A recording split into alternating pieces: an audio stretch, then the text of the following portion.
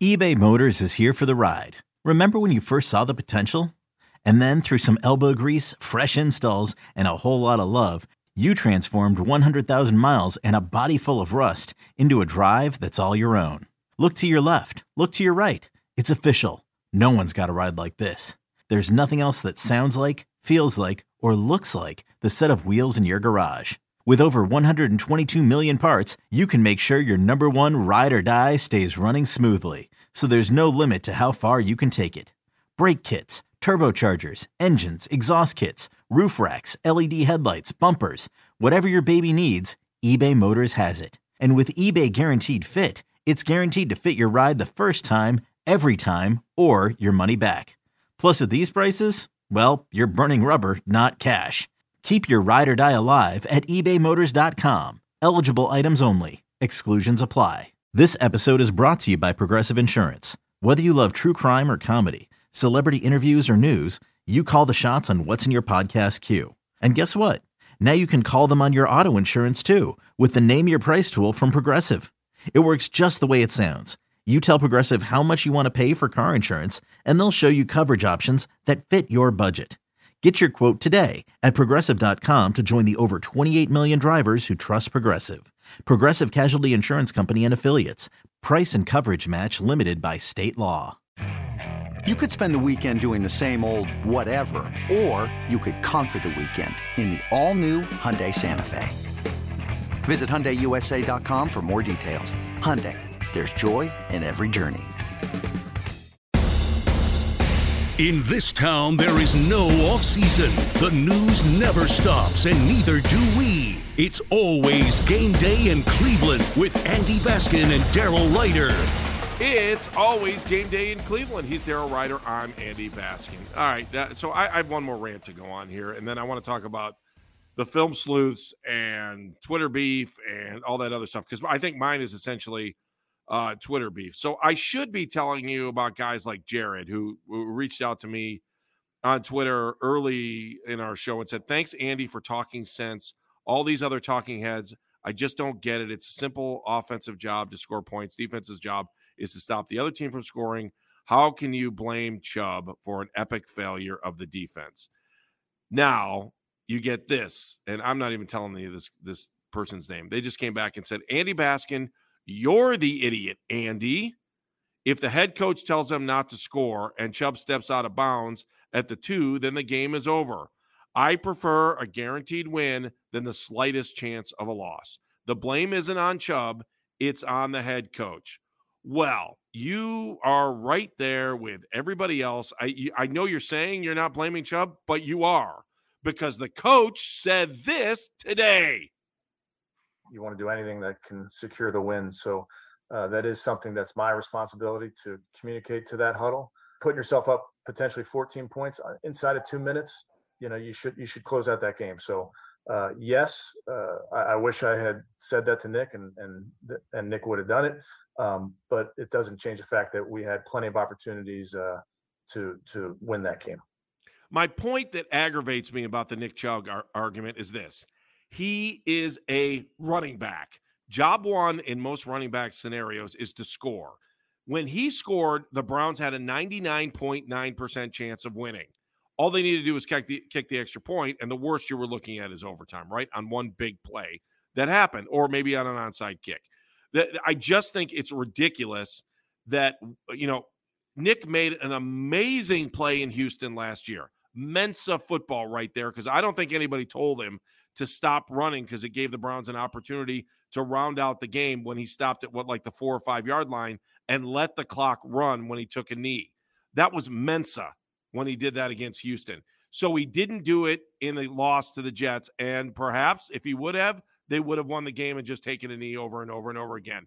But who the hell blows a 13-point lead with less than 2 minutes? Have you not heard me say this over and over and over again? 99.9% chance they were going to win that game because your running back, who they pay to run the ball into the end zone, did. He did. So if you're on Nick Chubb, you're an idiot. You're a straight-out idiot. Stop watching football. I know it would have been great if they would have told him to stop. I get it. I understand it. But Nick's job is to look at that end zone and get into it. Every running back in the NFL, their job, get to the end zone, especially when you can have a 14-point lead like our team was supposed to. So get over it. I can name 17 other reasons why the Browns didn't win and why they choked. But Nick Chubb is not one of them. Thank you. To support your assertion, what people have to understand is that when Chubb got inside the 5, Jamarcus Joyner, he's a safety for the Jets, tried to arm tackle Chubb, which he kind of juked his way out of. And that momentum, and by the way, the first down marker was at the 2. So he's already inside the 5, gets an attempted arm tackle that he blows through. And you mean to tell me he's supposed to slam on the brakes at the 1-yard line? Oh, yeah. Sure. So, I mean, the running back to criticize is, if you want to criticize one of them, is Kareem Hunt for allowing himself to be shoved out of bounds twice before that touchdown run. You want to keep going backwards? How about the fact they lost yardage on the series before when they were in field goal range? Yeah. Or at least they were probably in field goal range. So, right? Yeah. Want to keep going? Extra point. Want to keep going? The onside kick. I mean, there are 100 reasons why the Browns messed up. I am not blaming Nick Chubb, and I think if you're blaming Nick Chubb, you're pointing the finger at the wrong person. It just aggravates me. All that guy does, all he does is get into the end zone, bust through tackles, and hand the ball back to the referee. Stop it. I just counted while you were saying that. I didn't hear a word you said because I was counting. Oh, my God. Maybe the greatest rant in the history of radio or podcasting. Oh, well. I'll have to hit the rewind button. So there were, outside of Nick Chubb, there were 9 other reasons in the final 2:15 while the Browns choked that away. So, yeah, get off Nick Chubb's Here, back. you want another one? Somebody texted me this today, and I didn't.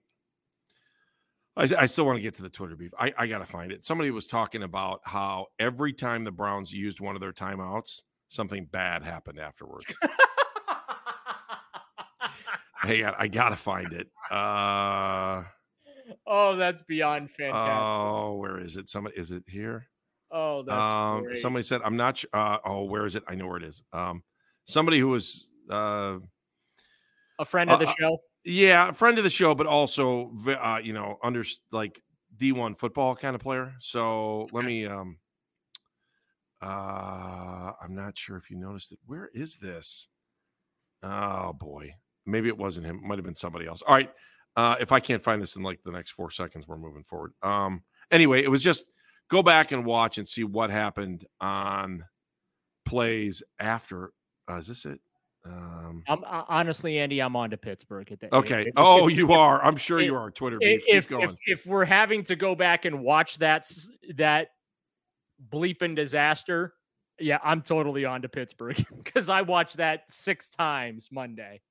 I watched that final 2:15 6 times Monday because I wanted to make sure I had every single detail absolutely correct, and I did.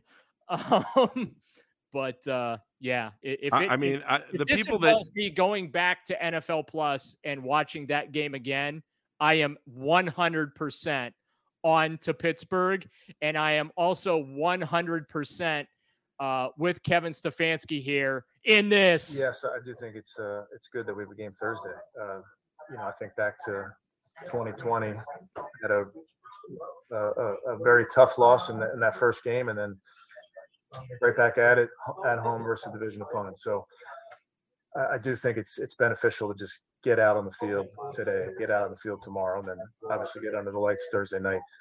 And then, like we mentioned earlier, anything that we need to fix, you got to fix. We don't have time to wait. So I got to tell you, I am on pins and needles to see what they screw up Thursday night. I'm not going to. Oh, come on. Think of something positive. Look, they got all they got one phase out of the 3 phases. Okay. Yeah. Right? Yeah, the offense is good. I mean, most teams are playing 3-phase football. You know what? I'll even say they played 2 3/4 or 1 3/4. No, 1 they and 3.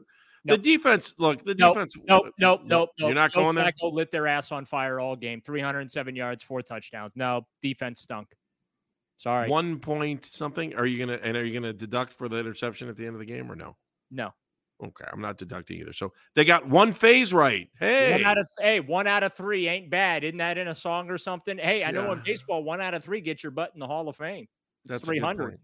All right, what else? Are we Twitter beefing here, or what are we doing? Yeah, let's. Okay, so Denzel Ward, as we know, got criticized by one of the film sleuths on Twitter, who accused him of giving up 100 yards receiving, and so this was his response to the Twitter film sleuths, and then we'll get to his actual response on Twitter. But this is what he had to say to the people that do all the film breakdowns. It is a little frustrating. People don't know the play call. People don't know what coverage we're in. And, I mean, we let a guy run free. So it's not on no other person but like I said, I'll take blame for it or whatever. Because, I mean, we're not all on the same page. So we just got to do better at that and correct those mistakes. So that is Denzel on the people that do the film breakdowns, which, by the way, I want to say, like, they do a great job with those. I enjoy reading them for entertainment purposes. But I also think sometimes you have to take them with a grain of salt. And the danger you have when doing those is when you start pointing fingers at players for screwing up, but you don't know, to Denzel's point, what the play calls are, what the responsibilities on specific plays are, and things like that. It's a little unfair to be pointing some fingers at some guys and saying that they screwed up. So Denzel Ward responded to the Twitter film sleuth and just basically said, it's hard to say I gave up 100 yards receiving when I was only targeted once. And so he was asked today about taking time out of his busy schedule to respond to somebody on Twitter. I don't feel that I giving up 100 yards, and that's not what happened yesterday. So that was more so specifically to that person that tweeted that said that I gave up 100 yards. I don't agree with that statement for me only being targeted one time. But like I said, we all got to get on the same page and make corrections to get the job done next time. And now, time to bring you Andy's Twitter beef of the day. Hiring for your small business? If you're not looking for professionals on LinkedIn, you're looking in the wrong place. That's like looking for your car keys in a fish tank. LinkedIn helps you hire professionals you can't find anywhere else, even those who aren't actively searching for a new job but might be open to the perfect role. In a given month, over 70% of LinkedIn users don't even visit other leading job sites. So start looking in the right place. With LinkedIn, you can hire professionals like a professional. Post your free job on linkedin.com/recommend today. Daryl? Yes? The Nick Chubb thing was my Twitter beef.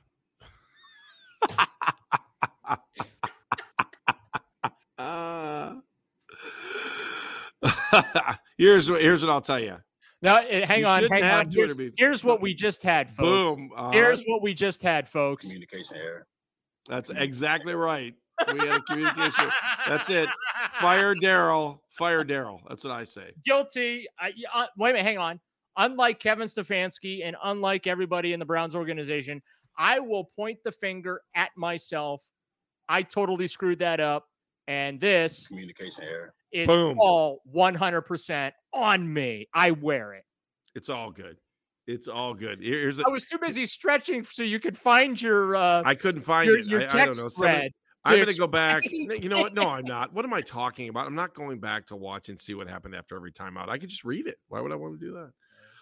Carol. I guess I mean, I do have the game play-by-play right here. So, yeah, if it involves me having to watch anything related to that game again, I would rather scoop my eyeballs out with spoons than watch that again to try and figure out what abomination happened after Kevin Stefanski called a timeout Sunday. So, I don't know. Are we done? We're done. I'm done. I'm just done. And right? By the way, I'm closing the book on this game until we absolutely have to talk about it. I'm ready for Pittsburgh, and we'll do that later in the week, right?